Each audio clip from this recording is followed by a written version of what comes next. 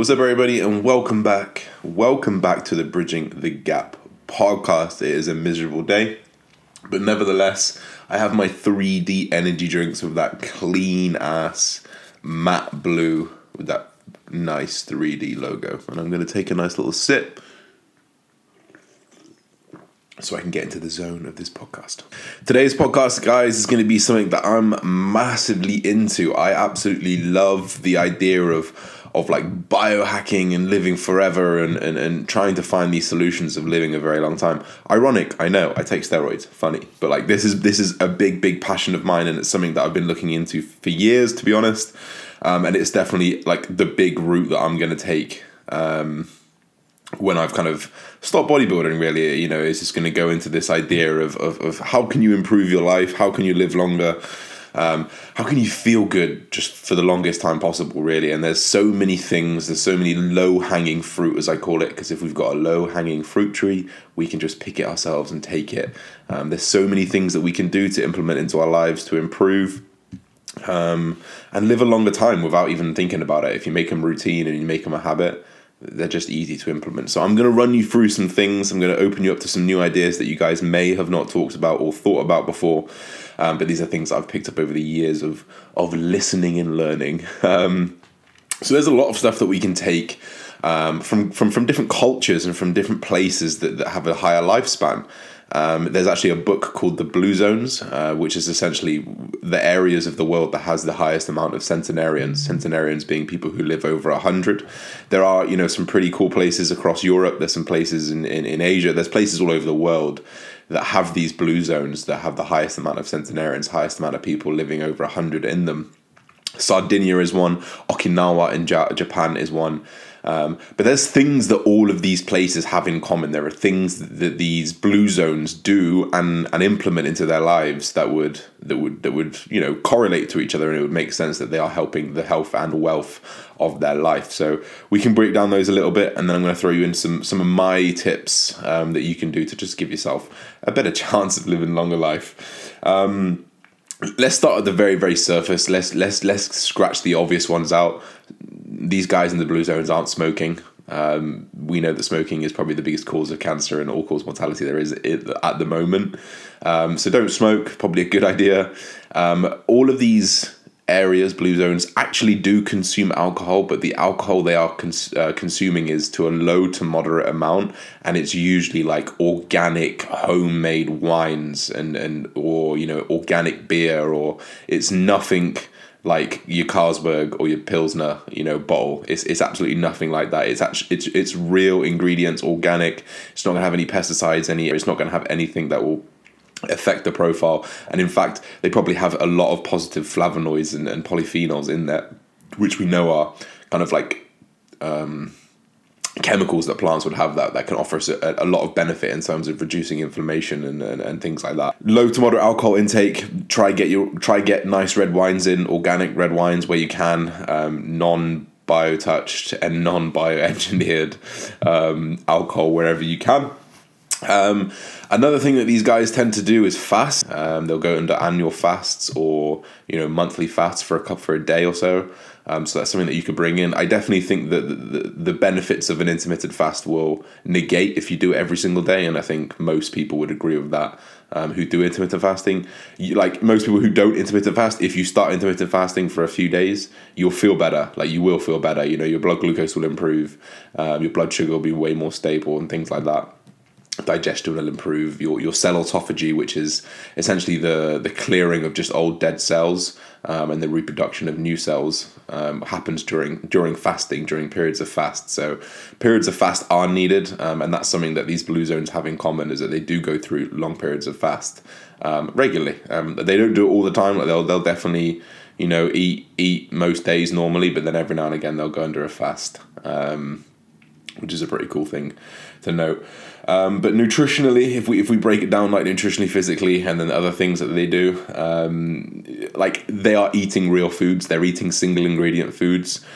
So obviously we live in a different we live in a different place than they do. Like I can imagine Sardinia is very old school. I can imagine Okinawa is very, very old school. Like for us normal folk, we live in a Western society. We live in a place where we can go to Tesco's and get a sandwich with 100 different ingredients in it, you know? So where you can, I would say you should be picking things that have single ingredients. For example, like a potato is a potato, you know? Whereas if we get oven chips, like yeah, okay, oven chips, you look at them and then you look at the ingredients, and why is there 30 different ingredients in like a bit of potato that you put in the oven? It doesn't make sense. So where you can, pick single ingredient foods. General rule of thumb, 80-20, 80% single ingredient foods, 20% non. Obviously, ideally you want 100 single ingredient foods. I'm definitely up towards 95%, and I'll have the odd thing that will have like more ingredients than say, you know, just wheat or whatever it is. So be conscious of the food. Obviously, like eating McDonald's is common sense. We don't need to go over those kind of things. Eat lots and lots of fruits and vegetables. These guys are eating a wide spectrum of plants and vegetables and fruits. They give an even wider spectrum of micronutrients. They're giving fiber, they're giving flavonoids, they're giving polyphenols, which we touched on earlier, things that will reduce inflammation, things that are going to help digestion, things that are going to upregulate testosterone hormones, all these kind of things. In these blue zones, they're not really missing those. They're having big servings of vegetables. And we're not talking like get your 5 a day. We're talking like get your 10, 15 a day. Eat as many vegetables as you can, different textures, different fibers, different, you know, like hard ones, crunchy ones, soft ones, red ones, green ones, orange ones, you know, as many different colors and flavors as you can, because doing that, you're going to just widen that micronutrient profile. The only thing I would consider is just digestion. So, like some plants may irritate other people. For example, if you take an Asian guy and you feed him a load of English plants, he's probably going to react. But if you feed him a load of Asian plants, he's probably not. And obviously vice versa is the same thing for, you know, like Western people going to the Far East. There's a reason why we get upset stomachs when we go to Thailand, is because we're not actually used to the spices and things that they use. So you've got to consider that. Legumes. So legumes are pretty darn good. Obviously they give you the theory is beans make you fart. Actually, that's probably just in the cooking process. Like lentils, a lot of people, how many people will get lentils and just put them in a pot? You know, that's not how they're supposed to do it. They're supposed to be soaked for 24 hours. You know, then you could boil them for an hour, then you let them cool, then you boil them again. You know, there's so many cooking methods that you need for legumes, but legumes are, you know, naturally low glycemic, so they're not going to spike blood sugars too much. They've got a good amount of protein, fat in them, good fiber, and also great micronutrients in there. So a lot of these blue zones, a lot of these centenarians are eating a lot of legumes, like black beans, lentils, things like that. They're going to help reduce inflammation and reduce all-cause mortality as well. So they have positive correlations, and it's not like it seems like now that I'm saying it seems obvious. Like eat plants and vegetables, yeah, of course. You know, like we just don't do it because we're lazy, or you know, we just want that food right now rather than actually making the effort to buy the right foods. So definitely something to consider. But just make sure you focus on the cooking process for legumes. Make sure you're doing the right cooking process for the right bean, for the right lentil, for the right thing. So very, very important. Hydration, like stay hydrated, you know, like these, if you look at like Sardinian farmers, like, and they've got to walk 5 to 10 miles a day.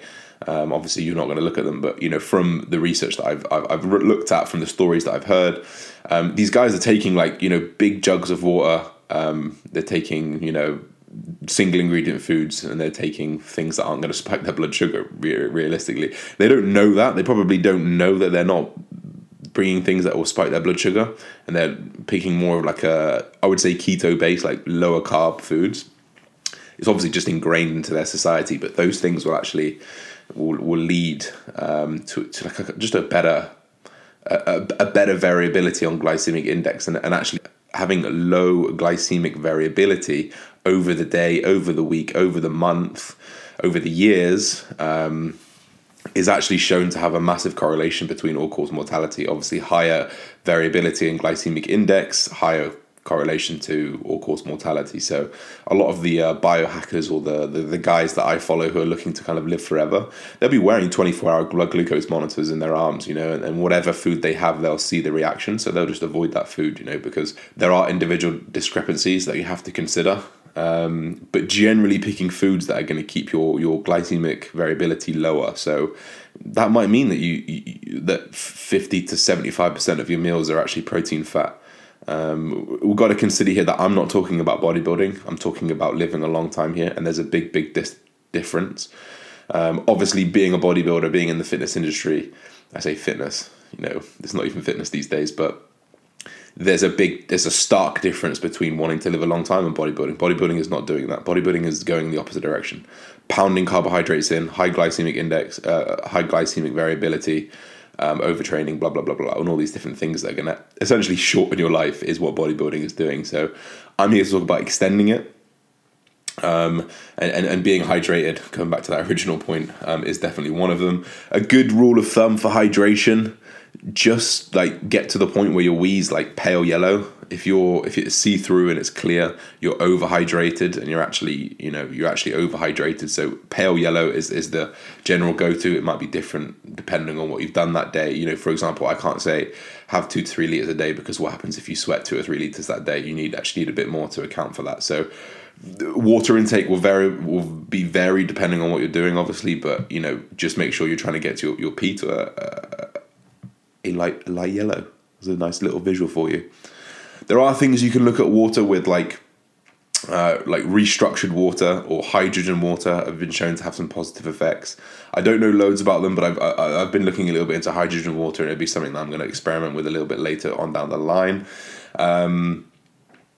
But whenever you're trying to buy a bottle of water, always try and get a glass bottle. Obviously, the plastics, not only for the environmental side, but also for the estrogenic properties that plastic can release into water over time, especially ones that are probably picking up off the shelf because they've been in storage for a few months already, and they've been leaking plastics into the water. So you've got to be considerate about that. That's a big thing that I'm trying to do right now. I've just bought a new renewable bottle, metal stainless steel, that I'm going to use, and I'm going to stop my plastic use, because one, for the environmental factors, but two, for my own health and well-being. So if you're someone who suffers with high estrogen, male or female, because having high estrogen, male or female, is not necessarily a good thing, stay away from plastics, because it can have an effect, and there are some research into saying that it can have an effect. So there's definitely something that you need to consider. So generally speaking, if you were to round up nutrition, lower carbohydrate meals, have your carbohydrates when you move more. Like, for example, in these blue zones, when are they having like bigger carbohydrate meals? Normally in the evening, when they've had like a hard day's work.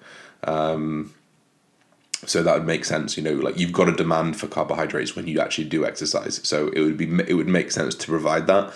You're then better equipped to dispose of that. However, if I'm just giving you carbohydrates when you don't necessarily need it, i.e. an off season, we're just raising blood sugar, and we're just raising that glycemic variability obviously we're trying to gain muscle and gain weight. But if you were to look to be healthy, you're just putting that in there for no reason. So in fact, give your body what it needs. Protein fat is probably going to be the best option 60-70% of the time.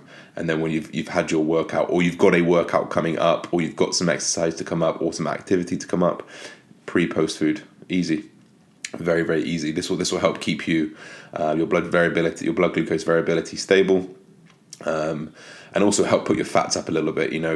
A big thing that we miss as a society are essential fatty acids. I think the main reason is because we think we're getting enough fat, because there's fat in everything these days, because it's just trace, horrible, shitty fat. Like if you take a chicken and stuffing sandwich from Tesco's, there's like 27 grams of fat in there. You have 2 of those, that's like my daily intake of fat, and I've had not one single portion of essential fatty acids in there, So focus on essential fatty acids, like get some nice dark chocolate in there for the flavonoids, for the nitric oxide production. Get some olives in there, get some olive oil in there, get some coconut oil in there, MCT oil, ghee, all these different things. Even some cheeses are great, organic cheeses are great. If you're fine with lactose, then you can get some milk in there, but just get some whole pasteurized, like untouched as much as possible milk. And you're gonna, you're really gonna increase your chances of getting your micronutrients in and hitting all those boxes. I think that pretty much covers like things to do nutritionally. Obviously, staying away from shit food and eating healthy. But in conjunction with that, something that you can enhance your nutritional side is by getting blood tests. I'm fortunate enough to work with a company called Medichecks. Now, Medichecks, they do private blood testing, so they mostly they test for like hormones, vitamins, minerals, and all this kind of stuff. But they also do like food intolerance checks and all this kind of stuff. So I would say that you should probably get a full panel on your health and well-being anyway. There's a package on there called the Sports Wellman Vitamin Package or something. It will give you your vitamin D levels, magnesium levels. It will give you inflammation. It will give you a HbA1c, which is like a 90-day snapshot of your glycemic variability, which is really, really good to have. For example, when I had it, I had mine taken in the end of my off season. I was like borderline pre-diabetic because I'd obviously been pounding food so high. That's something that I'd look to avoid next time. So I'd be a little bit careful of how I'm putting my food. If I was to take it now, it'd obviously be way lower because I'm cutting, I'm reducing my food, I'm reducing my glycemic variability. But the idea would be to have that HbA1c down. Also things like hormones, liver, kidney, all these things, food will affect those things. So putting yourself in a position where you know what you need to correct nutritionally, like a blood test would sort that out. Like if you're not having enough vitamin D, you need to supplement with vitamin D, I think supplements, like I don't want to spend a lot of time on supplements because like these blue zones and these people who are living for 100 years old, they're not like popping liposomal glutathione and liposomal vitamin C. They're literally just consuming it. So I think first port of call, consume your vitamins and minerals. However, because of the society we're in, because of the place that we're in, because of the access to food and stuff, you might need to supplement a few things. For example, most people need vitamin D in England because it's not sunny enough. Most people need magnesium because there's not enough metals in food and stuff. So those are good options for supplements, but I'm not gonna go on and on about supplements because at the end of the day, if you're nutritionally compromised, physically compromised, recovery's compromised, you got no business taking supplements. So relax. Sip time. It's so good. It's unbelievable. Someone asked me, what's better, Monster or 3D? 3D literally shits all over it. It's unreal. Let's go into some physical stuff. So there are things that we can take from these blue zones. I'm going to go ahead and say it now. They aren't bodybuilders. They aren't training as hard as we are. In fact, they engage in low-level activity regularly throughout every single day. That means they're getting 15 to 20,000 steps. That means they're standing up and putting down, which means they have manual labor jobs, which means they're doing things consistently. And it's actually this low-level activity that is keeping them mobile and keeping them functional for a long period of time. However, I would say that we have things now that we can... like when I'm picturing these blue zones, I'm picturing like Sardinian Old Town, carrying the fucking milk from the goats and stuff still. Like, I imagine that's how it still is.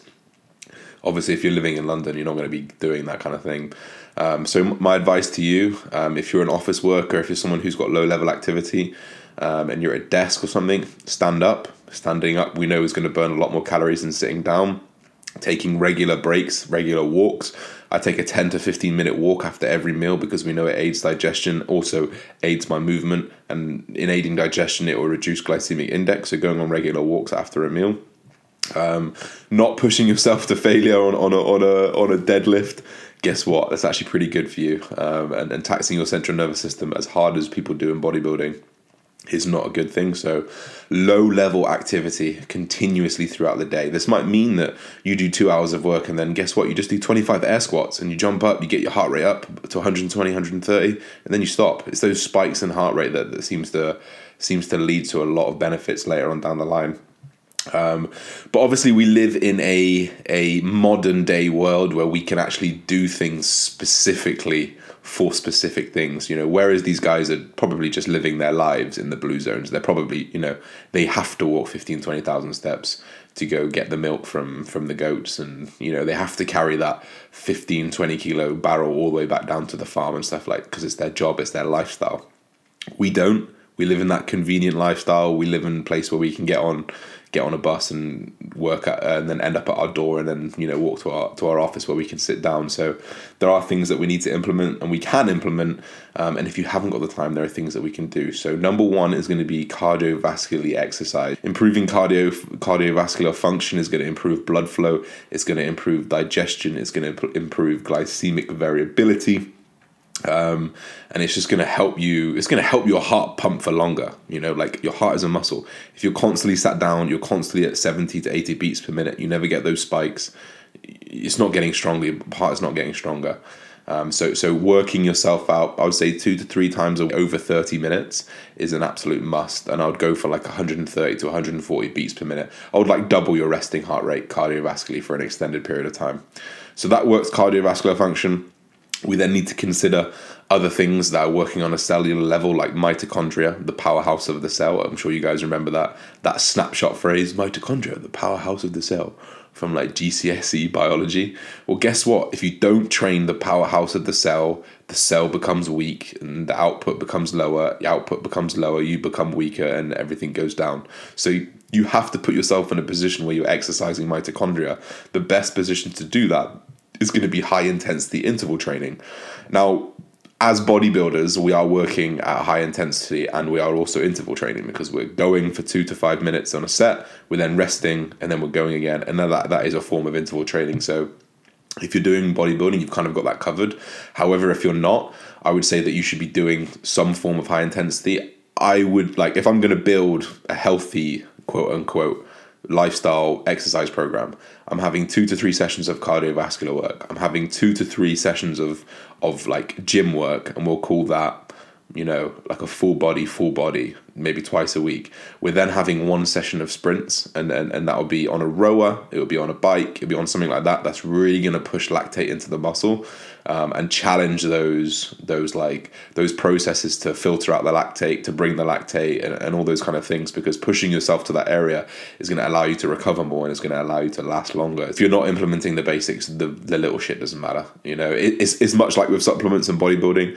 People go, what's the best intro, what's the best this? It doesn't actually matter unless you've got 99% of everything else in. Then that 0.1% is going to matter. So when I get people ask me about how much citrulline, how much creatine, it's like, well, have you got your sleep sorted, this sorted, that sorted, this sorted, this sorted? Oh, you haven't? Go back and do that, then worry about this.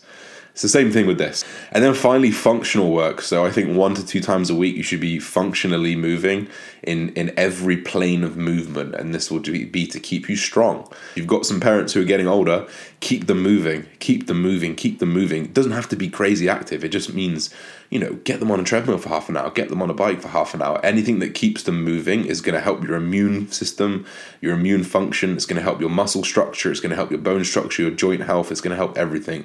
And as soon as one thing falls off the wagon, the rest just seems to follow.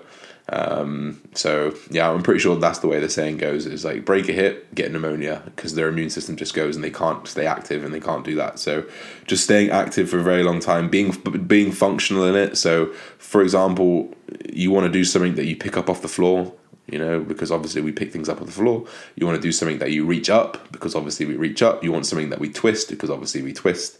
And you want to work through those planes of motion, so that if you do get into that plane of motion, your body's not, I've not done this in ages. For example, someone who sits on their ass for 10 years and then they think, oh, I want to go play badminton like I used to. They go play badminton and they are absolutely wrecked. It's because they're not used to it, but you've got to keep it there. You've got to keep it in the background.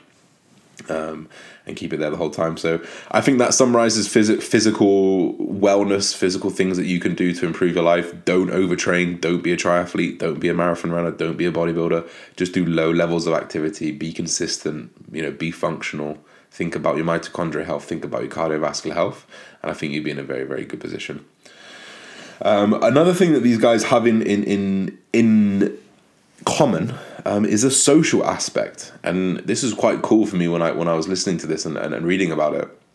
They all have social dinners, they have social gatherings, they put themselves in a position where they eat together, they drink together, they have evening drinks together, they work together, and these social interactions seem to have very, very positive impacts on their life. So whether it's the release of oxytocin, I got that one right this time, or just other hormones and pheromones that get released in human interaction. We know that like the moment that you touch someone, literally the moment you touch someone, there is a chemical exchange there, and those chemical exchanges can release endorphins, dopamine, oxytocin, things like that can really, really help. So if you've got a family out there and you've got a son, a wife, or whatever, and a boyfriend, girlfriend, make it an effort to do things together. Make it an effort to either eat together. Maybe you've got a weekly trip that you go on, breakfast together, all these different things that can help promote social relationships with each other and create dialogue and converse. Because when we've just got phone, laptop, TV, always, it's just like you're not in call it the real. The TVs and shit is the real world these days, but we're just not with each other. We're not having that social interaction. We're not getting those same chemical processes happen. So sit back and watch yourself at dinner time. And are you guys just sat there fixated at Gogglebox, eating repeatedly and just not thinking about talking to each other? All you need is an hour or two a day. It's going to build your relationships. It's going to make you have a better relationship with someone. It's going to make you feel better. And that's not even going into the chemical exchanges that will be happening. So these guys really, really seem to have social aspects, which kind of link into everything. So I think that's quite cool to note. You got nutritional, physical, and social aspects that these guys kind of partake in to improve their lives. And then finally, just some like extra things that I want to throw in there, kind of just around health and well-being, and things that you could like put in your life and that will immediately make you healthier, bar the things that I've already done. So we have these things called hormetic stressors. Now, hormetic stressors, they do stress you. They can kill you, essentially. They are things that can kill you, but in low doses will make you stronger. So actually there is a method to that saying. Let me give you an example. Cold, heat, physical activity. Some plants can be a hormetic stress and give you gut irritation. So if you have too much cold, you die. If you have too much heat, you die. Too much exercise, you die. But in low levels, in small doses, these hormetic responses, hormetic stresses, actually drive our body to deal with these stresses a little bit better. So when it gets to that position where, we are cold or we are hot, we deal with it way, way better. We know that like things like saunas release heat shock proteins, which can help lipolysis, which is the breakdown of fatty acids, which is essentially fat burning. We know that they can help muscle building. In fact, a study in Sweden, it was over like 40 years or something. I'll see if I can find it and I'll put it in the show notes. And it showed like what the effect that saunas had on a very, very similar population. And it increased lifespan by 4 to 5 years. And they were doing 3 to 4 sessions of 30 minutes a week. So actually pretty hefty doses of sauna. But the benefits just seemed amazing. And it's a different sweat. It's a deep, deep sweat. And if you think about detoxification in the body, obviously we have these detoxification processes, but the biggest organ for detoxification is your skin, and it's sweating. So sweating is absolutely paramount. So make sure you are sweating multiple times a week, whether it's through cardio, heat therapy or whatever it is. Make sure you're having a sweat, and saunas can produce like a deep, deep sweat and a deep detoxifying process. So it's definitely something that you can look into. The same thing with cold, it can improve your vasculature and your vasoconstriction dilation, and a lot of the things that Wim Hof, the Iceman, if you don't know Wim Hof, he's someone who's seemingly got control of his autonomic nervous system and doesn't feel the cold anymore. He also doesn't get ill anymore because he can control his vasculature so well that he can just drive all of his blood to his organs and to healthy places. I say not healthy places, to the places that need it the most. It's crazy. Like, he's been studied, like, hooked up. They've injected him with with toxins. They've injected him with infections, and he's literally just been there and done his like Wim Hof method, which is like a breathing method, and his like autonomic nervous system control method, and he's fought off the infection before it even got there. You see his white blood cells upregulate before the injection's even there. Gets the injection, and they just absolutely tear it off. It's crazy shit. There's a lot of documentaries on Vice that you can check it out. So cold is one of these hormetic stresses, and he is a big advocate of the hormetic stress of cold. He's got a few world records in like swimming in like the Arctic or something. and like in his shorts. He also got to Everest Camp 3 in his shorts, and then he had to turn back because he got frostbite in his toes. Like he could have climbed. He had no oxygen either. Like it's crazy shit, and it's about all about autonomic nervous system control and switching between parasympathetic and sympathetic. So it was an amazing thing to look into. So that kind of hot and cold contrast is definitely something. Plants, for example, if you get kale and you rip up kale and then you put it in a bag overnight and use it in your salad, actually that kale will think it's being eaten by a wild animal. It will then release some more chemicals that will kind of increase like its hormetic stress, which can actually give you a positive effect. But if you were to have 2 kilos of ripped up kale, you would have the shits, and you would, it wouldn't go down well. So these small doses of hormetic stresses are really good, like 30 minutes in the sauna or 10 minutes in cold shower or alternating ice baths and things like that to train your vasculature. Which are all cool things.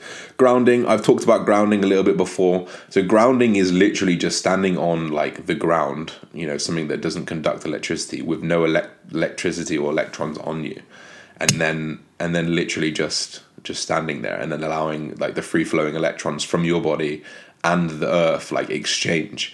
And it's a bit like, it's crazy stuff, man. Like you literally just walking outside and standing on the grass can help you reduce inflammation and reduce all-cause mortality. I will put this study in the show notes as well. It's just crazy. I put it on my story the other day. I put it on my YouTube channel as well the other day. And literally just standing on the grass with nothing on you, it can help you massively. I've talked a bit about sunlight as well. So sunlight, get as much sunlight as you can to help circadian rhythm. We know the blue light from sunlight is very, very healthy for circadian rhythm, can promote melatonin release, your sleep hormone, and also serotonin release, which is help like the stay asleep hormone, staying away from things at night to kind of help sleep.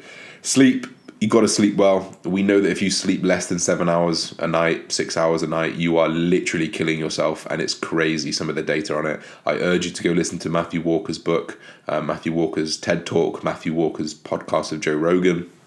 It will never, it will make you want to just go to sleep right there and then. It's honestly it's scary stuff. It's really, really scary. Like sleeping less increases your chances of dementia, increases your chance of Alzheimer's, increases your risk of cancer. Like night, I said this on my last podcast with TM Cycles. Night shifts are now considered a carcinogen and cancer inducing. So if you're not sleeping during the nighttime when you should be, genetically and biologically you should be sleeping, because that's how we are bought. Our hormone regulation is obviously sunset comes down, melatonin increases, we get sleepy, we fall asleep, serotonin releases while it's dark, and then as the sun comes up, melatonin releases inhibited, serotonin releases inhibited, we wake up. So obviously having different light spectrums during that window when we're supposed to be dark will fuck up the hormone regulation, and actually it's now like considered cancerous if you're fucking up that regulation. So sorry if you are on a night shift right now listening to this, but that's the reality of it. If you value your health, I would get away from it if you can. If you just physically can't, you got to try and mitigate as much as you can. Pretty crazy. That's pretty much it, guys. Like, I don't want to overwhelm you with information. It's very, very easy just to rant on about this stuff. If you guys enjoy this kind of thing, drop me a rating. Tell me you enjoy it. Drop me a DM on Instagram at Josh Bridgman, and just tell me you like this kind of stuff, because I love talking about this kind of stuff and I could go on forever and ever. So I will do. So on to the questions, guys, and then we'll get a little bit of a story time to finish.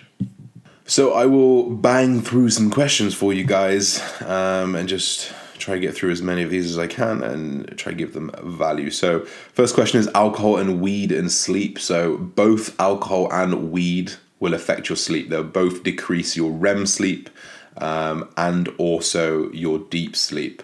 So in order for deep sleep to happen, you need to your heart rate needs to lower, your breathing rate needs to lower, your temperature needs to lower.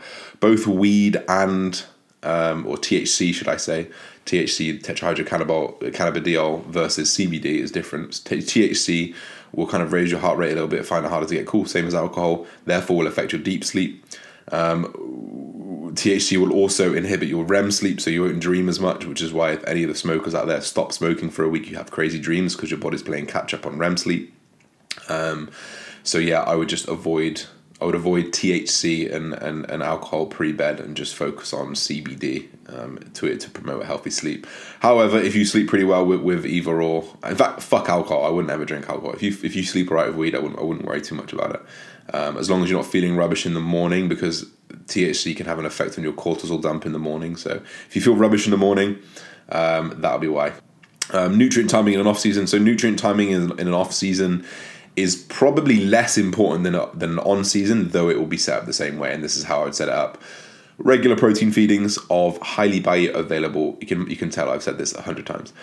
Regular protein servings of highly bioavailable protein of a minimum of 30 grams of protein, so that we can get adequate essential amino acid leucine, though you want a full amino acid complex, making it a complete protein. Most of these sources will be from animal proteins. So that'll be your protein. 3-4 servings a day is adequate enough to spike muscle protein synthesis. Minimum of 30 to 40 grams, so you get the leucine in there. If it's an animal protein, you've got a full amino acid complex. Carbohydrates. We know we stimulate glucotransporter GLUT4 while we train, so we have an upregulation of that, which means that we can actually digest and assimilate more carbohydrates post-workout. So we would always put a big bulk of our carbohydrates post-workout. I would obviously feed pre, and then we know that the combination of EAAs and highly branched cyclodextrin will actually help mitigate muscle protein breakdown while we train intra. So I would have an intra workout as well. And then obviously, if you're really, really high into an off season, food's going to be high everywhere, so it doesn't really matter. Do you know what I mean? But if you're in an on season, you obviously want to be a bit more tactical with your carbohydrates and everything moving forward. So yeah, recovery of a natural testosterone post prep. So when I did my competition last year, naturally, or last time out, naturally, my testosterone went, so the minimum is like 9 nanomoles per liter. Mine ended up at 3.5 nanomoles per liter. So I was if I'd gone to the doctors, they probably would have put me on TRT type thing. But the main thing that you can do to recover, it took me 6 months to recover, by the way. It's pretty savage. I did my blood test every 3 months and checked. You got to gain the fat back. You need the fat to kind of maintain your hormones. Testosterone is cholesterol derived, so you need to kind of up your fats a little bit. Obviously, going into a deficit, you tend to have lower fats, so you can prioritize carbohydrates. So bump your fats back up. Gain actual body fat. If you're peeled, I'm gonna take it that you're peeled. Gain like 4 kilos straight away. Enjoy like 2-3 days off. Enjoy 2 days off. That'll put you fucking 6 kilos up. You'll then bump your food pretty aggressively, like 500 calories. You're probably half your cardio, and then just run that for a week and just see what happens. If you just put on loads of weight, you wouldn't adjust anything. Most likely, you'll probably reduce that water weight that you put on from the show, post-show. You find an equilibrium, and then you just build up from there into an off season, pretty much. But a lot of it is going to be about recovery. Like, you're not in a position. If you're assisted, it's a bit different. But if you're not in a position where you can push post-show, you are not in a position where you can push post-show because you don't have testosterone. I made a video in 2017, the most anabolic you will ever be, saying that the most anabolic you'll ever be is post-show. No. That's completely wrong, and I'll hold my hands up. That is the least anabolic you'll be. It is completely about recovery. If your testosterone is 3.5 nanomoles per liter, testosterone being a huge driver of hypertrophy and muscle gain and fat loss, you're not in a position where you're going to gain loads. You feel like you are because your body is absorbing every single nutrient, but you're not. And you feel like you're getting stronger because you're regaining old muscle. You're not recovering any quicker. You're not in a anabolic phase. You're actually in a least anabolic phase. So I would spend like a couple of weeks bringing body weight up to a nice place, maintain for a couple of weeks, then I'll deload after like a month post show, deload, reduce all that fatigue, and then start my off season. That'll be pretty easy. What after this prep? So I've got this competition on the 21st of July. I've then got another one soon after. I'm not going to say when just now. That's going to be a pro qualifier, so it'll be a shot on my pro card. I will then have 2 lots of judges' feedback, one a pro status, which will give me feedback as to where I need to go from there. If I need to get bigger, I'll call it quits because I can't really push the drugs that high. I don't really want to push the drugs that high to gain muscle on a prep, especially when I'm hanging out my ass already.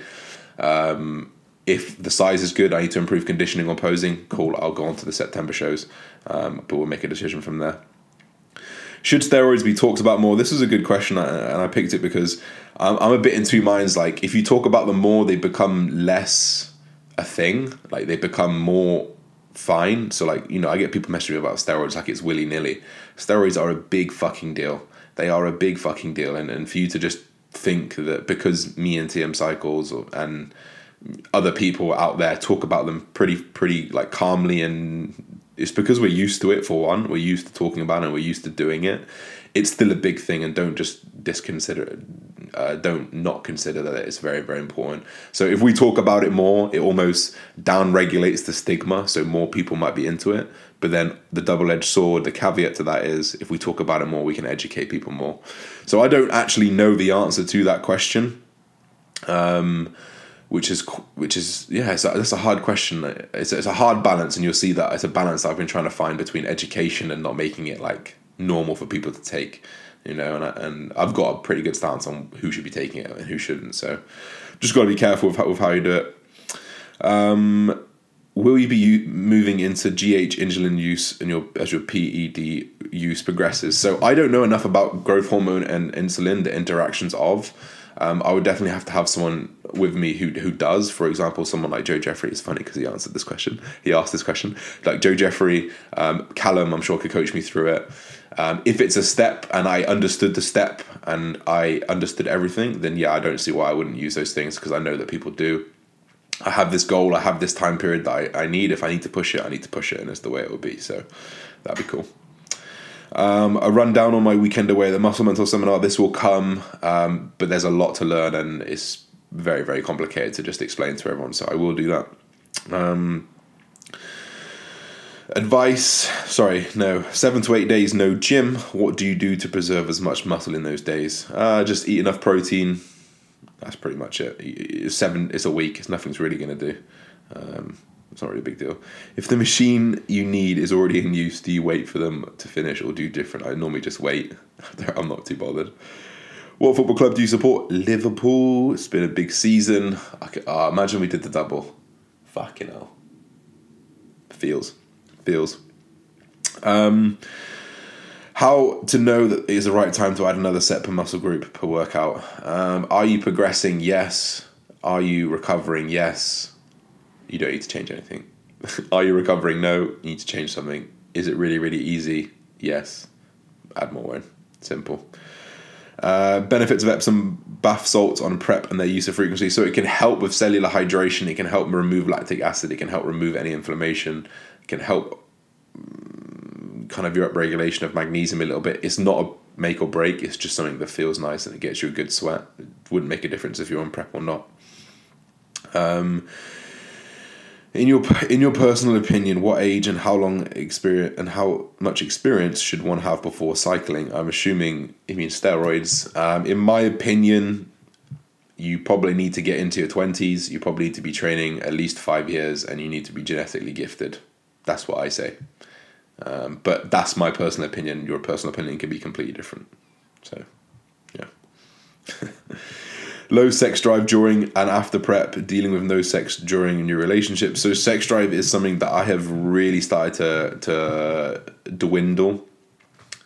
I don't masturbate as much. Like I was a fucking 3-a-dayer. Sorry, any ladies listen to this, but I was like a 3-a-dayer when I was in my off season. Very, very horny. I'm a sexually motivated person, a sexually charged person. So to go from that, and then obviously my girlfriend's pretty sexually charged as well. So you can imagine when we're together, it goes down. But having to make that transition with a relationship with a partner who's not a bodybuilder and has never experienced like a prep, and no, like imagine just a normal person and then you have sex all the time and then suddenly your partner just goes, oh, I don't really want it. It's very, very difficult mentally, and Amy, my girlfriend, has been unreal about it because we've obviously having way less sex. I'm way less, like, I've got way less energy for sex. You got to think I'm pushing my body. I've got so much stress. My body's not really thinking about having sex or reproducing. It's thinking about preserving muscle and trying not to die. There's no two ways about it. So and then essentially libido is going to go down regardless of exogenous testosterone use or not. It was probably preserved a little bit longer because of that, but I can say it's gone now. Like I probably masturbate every like 5-6 days, less than that, and even then I'm like, this is a fucking effort. It's very personal. I'm sorry that I've put that on you guys. And then when I'm with my girlfriend, like we try and just do it earlier in the day, because if it's before bed I'm fucked, more than likely she's fucked. So a lot of communication has to go down. Like if I actually made that mistake of just not really explaining it, and we just stopped having as much sex. So, you can imagine how she felt. That was my mistake. I should have explained, like, oh, by the way, like, I'm really not feeling any kind of sexual, arousal, and so a lot of communication is needed. It's only temporary, like, it's going to come back. Obviously, it's like a couple months that will be affected, which is, pretty hefty for someone else to consider. But yeah, it's just a thing that you got to deal with, and if you've got the right partner, she'll be sorting you out. Will you break down your drug protocol? Yeah, dude, I'm going to run through every single drug that I'm taking, because the list is getting on now, post-show with my coach, and he's going to explain exactly why he made the decisions and where. I could do that, but if I put over the information wrong and incorrect, it looks bad on him, it looks bad on me, and I don't want to do it, Brandon, so I'm not going to do that. So, last few questions. Is the beard staying on for the show? It should. It's going to come off. It's going to come off very, very soon. I think, like in men's physique, they actually mark you head to toe, including your hair, so it makes sense for me to kind of not do that. Saw a vid on, the last one now, saw a vid on caffeine and effects on sleep you did. If you train at 8 p.m, would you use a pre? No, I would not. Because caffeine has a 6-hour half-life. Take 200 milligrams of caffeine at 8 p.m. At 4 a.m. you've still got 100 milligrams of caffeine in you. That is not a recipe for a good sleep. If you remember what I talked about, deep sleep, we need a heart rate to drop. Caffeine keeps your heart rate up, so we won't be able to do that. Final question, how to structure progression when taking the low volume and high intensity approach. Just literally pick 2 rep ranges, 3 rep ranges, work your weights up in those rep ranges, and just progressively overload them. Track your weights through rep count, and it'll be easy peasy lemon squeezy. And finally, guys, on to story time. My God, we have not had a story time in a while. I realized that this podcast has dragged on, so I appreciate you for staying on. If you have done, you are the real MVPs, and anyone who loves a good story time, here is one for you. So let me set the scene. Obviously, you guys know I partake in cannabis. I smoke a joint every now and again. Let me tell you the story about the time I got caught with my 2 friends. So I'll take you back about 5-6 years. How old am I? 26. So I was about 19 years old, 7 years ago. I had a Peugeot 206. It was sky blue.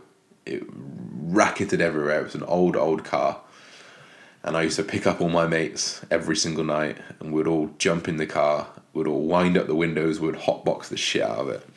So one fateful night, I live in like a rural area, right? So there's lots of like different farms and just long roads and all this kind of stuff.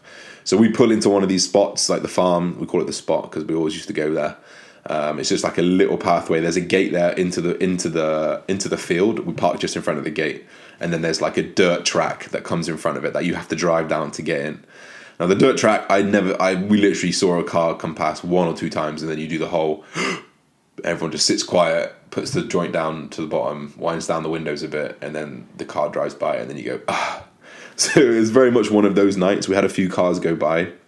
There was 3 of us in there. Me, actually, I'm not going to compromise them. I was the driver. I had someone in my passenger seat, and someone in the back, and we had like 2 or 3 grams of weed. Not really that much between 3 people. Like I did criminology at university, so I kind of knew the rules and kind of what I could be doing and not. And we had rolled this massive joint. So imagine a king skin. So imagine the long papers. For those of you guys that don't smoke, the long papers, not the short ones that people roll up. The ones that are like triple the size. We'd put 2 of those end on end. So you can imagine it's like a 10-inch joint. Typical stupid young stoner stuff. Put like, 1.5 grams of weed in it. And we're just like smoking this thing. And we just see this car like pull up in front of us, and then we're all just like, "What the fuck is this?" Like the lights remain on. It's pitch black. It's from the side, so you can't really see like the car, and you can't really see the people in it because we're looking at the lights, and the lights have made it really dark on the inside, if you can imagine that. And I'm like, "Why are they fucking pulled up in front of me?" I was like, "Should I just drive out?" Because they gave me like a little wedge where I could drive out, and then we could just drive off because it wasn't like a marked police car or anything. And then my friend's like, nah. And then I look and I just see that flash that what you don't want to see, that reflectivity of the fucking vest that he's wearing. And I'm like, oh, it's the police. So I wind down the windows, because obviously it's going to be stinking of weed anyway. In my head, I'm thinking, what's going on? So I wind down my window. Someone gets out of the car and I'm like, here we go, I've got to stop moving. Pass the joint to my friend because he's going to come to my window. He like holds the joint by his like left hand side. This woman comes to my window, knocks on the window. I'm like, hi, you right? Yeah. And she's like, what's going on here then? I'm like, I'm just smoking a joint with my friends. I'm really, really sorry. Like, I didn't think we were harming anyone out here. I can't believe that you've pulled up. And like, I'm pretty confident at this point, because it's like, we've got 2 grams of weed, there's 3 of us, got to grind it, like nothing's going to happen. You get like a cannabis warning. She goes, okay, I'm just going to need you to step out of the car. The other 2, you can stay in there. So I'm like, okay. And I'm like fiddling around, pretending that I'm like trying to find my wallet and stuff. I'm like, oh, I'm just trying to find my wallet. And I like accidentally, quote unquote, tap the passenger side window, pull it down. So it's like halfway, and she doesn't really recognize that I do that. And then as I get out, I'm like, I go to my mate, throw it out. I literally just throw it out, and I just get out. And as I'm there, I'm talking to this woman in front of the car. He's got this fucking foot-long joint, literally, like just under a foot-long joint. And he's holding it there, and it's just smoking, where we've just, like, the ember's still going. And he's waited until, like, all 3 of them are looking at me, and he's just gone, whoosh, and just thrown it out the window into the bush next to us, just immediately. I start talking to them. The guy's like, oh, we're gonna have to search you, da, da, da. And then he starts asking me like, what you do? And I'm like, oh, I'm a university student, I'm literally back for the weekend, so this is a bit of a nightmare. And he's just like, mate, he goes, what do you do at university? I'm like, you're not gonna like this. He's like, why? I'm like, I do criminology and social policy. And he's like, oh my god. He goes, you of all people know you shouldn't be out here. I replied saying, I, of all people, know exactly how much I can have on me and be out here. And he was just like, oh, right. So I don't need to search your car then. I said, and I go word for word, nah, except for the crack in the boot, we're all good. And I'm just like joking around. He laughs, da. Anyway, he goes, have you got any weed on you? I'm like, nah, we literally just rolled the last bit. You know, we smoked it. We finished it as you pulled up.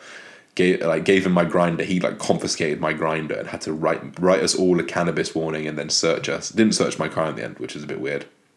Gave us all a cannabis warning and was just like, I'm going to come back here at 3 a.m. if the car's not here. I'm coming straight to your door and we're going to get you, and all this kind of stuff. I'm like, I was only like a 10-minute walk from home, so it was all right. Anyway, they slowly pull off, and we're all just stood outside the car like, for fuck's sake. And then I didn't know at this point, but the guy who threw out the joint, he goes, the joint's still there. And we're like, what?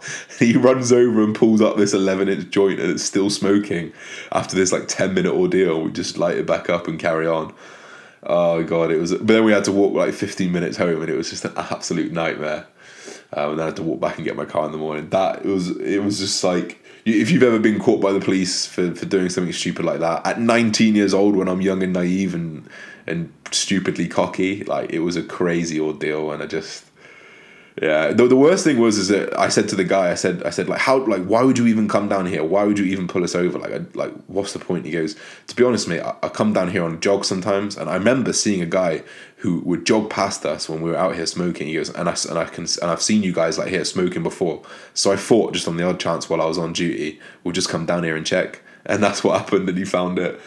Oh, it was so annoying. But it is what it is. That's the podcast, guys. I know it's been a long one. I appreciate you guys for standing on for this long. Don't forget to drop a rating. I appreciate you guys for supporting my journey. Peace and love, everybody. We'll catch you next week on the Bridging the Gap podcast.